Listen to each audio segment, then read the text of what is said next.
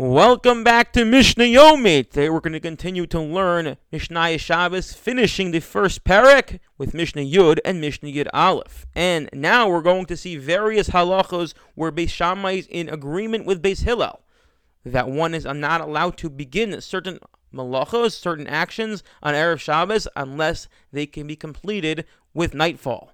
In Solin, Basar, Betzel, Ubeitza, one is not allowed to roast meat or onion or an egg, unless they're going to be edible once Shabbos begins. What's edible? So that's something we're going to return to later on in this Masechta, but it's Meicha Ben Yusai. It has to be at least a third cooked or maybe half cooked, and it's subject to a lot of dispute, but suffices it to say for now, unless it's going to be halachically edible, as in edible and can be consumed, so then one's not allowed to do it in Erev Yontif. And what's the concern? The concern is as follows. Let's say I take an egg or a piece of meat. I like meat. I take a piece of meat and I put it on the fire on Erev Shabbos. And Shabbos begins and I look over at the meat and I'm like, oh, it's not really cooking so well. So what do? I reach over and I start to stir the coals in order to make the fire get a little hotter. Well, when you stir the coals to make the fire get hotter, I'm effectively lighting a fire on Shabbos, which is an Isser D'Oraisa, a biblical prohibition. So in order to avoid this, the Mishnah tells us one is not allowed to enter into Shabbos with food that is not fully cooked or fully cooked into halachic level, because we have this concern someone may stir the coals to hasten the cooking process or to cook the item. But once it's cooked enough that it's edible, so that we no longer have this concern. Similarly, one may not take bread and put it in the oven close to nightfall.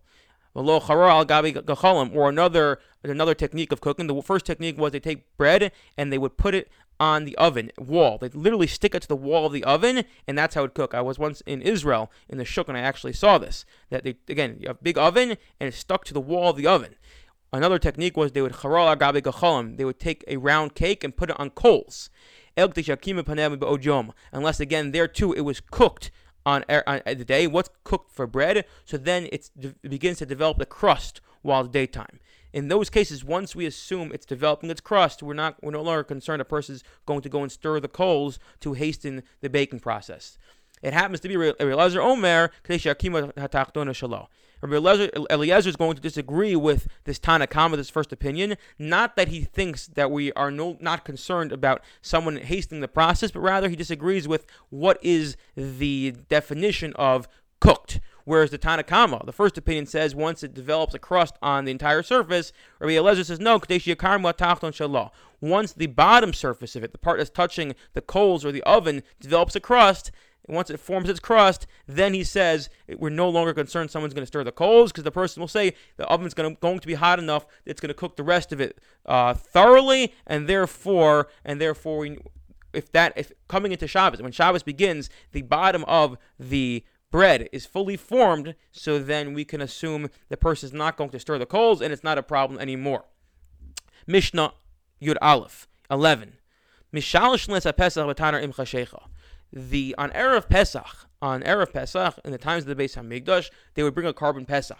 What happens, however, is follows. They would slaughter the Pesach, and then they would begin to roast it, and then at night at the Seder, they would eat it. But what happens if the first night of Pesach is also Shabbos? So that would mean that coming into that Shabbos, the carbon Pesach, would already have to be fully cooked, because if it wasn't fully cooked, so then we have the problem of the previous Mishnah that we're afraid someone may come to stir the coals, and that is a problem. So we have to make sure, like we said in the previous Mishnah, that the Pesach is fully cooked coming into Shabbos. Well, not so fast. Says our Mishnah that although normally we assume meat coming into Shabbos has to be fully cooked so that we don't have this concern that someone will stir the coals, we may lower the Pesach into the oven even close to nightfall, as we do not have this concern when it comes to the Pesach. Why not? So the Mefarshim, the commentaries, point out that the way in which one brings a Pesach, fundamental to bring the Pesach, and this is something we actually discussed Shabbos Shuvo, is you bring it bichabura.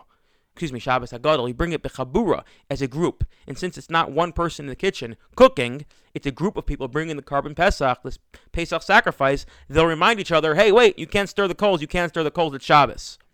Umachzir and Esa'ar, similarly, that in the Beis Hamikdash, and Beis Hamoked, there in the Beis Hamikdash there was a bonfire in the fire chamber where they have fire, and there too that you can light the wood of that bonfire before Shabbos.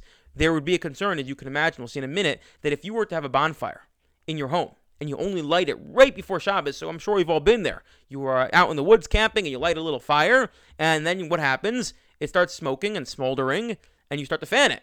And then it starts to go out, and you fan it a little more, and you start blowing it and trying all the tricks in the books. I hope you don't use lighter fluid; that's cheating. But you start to use all the tricks in the books to fan it and get the thing to light and to ignite.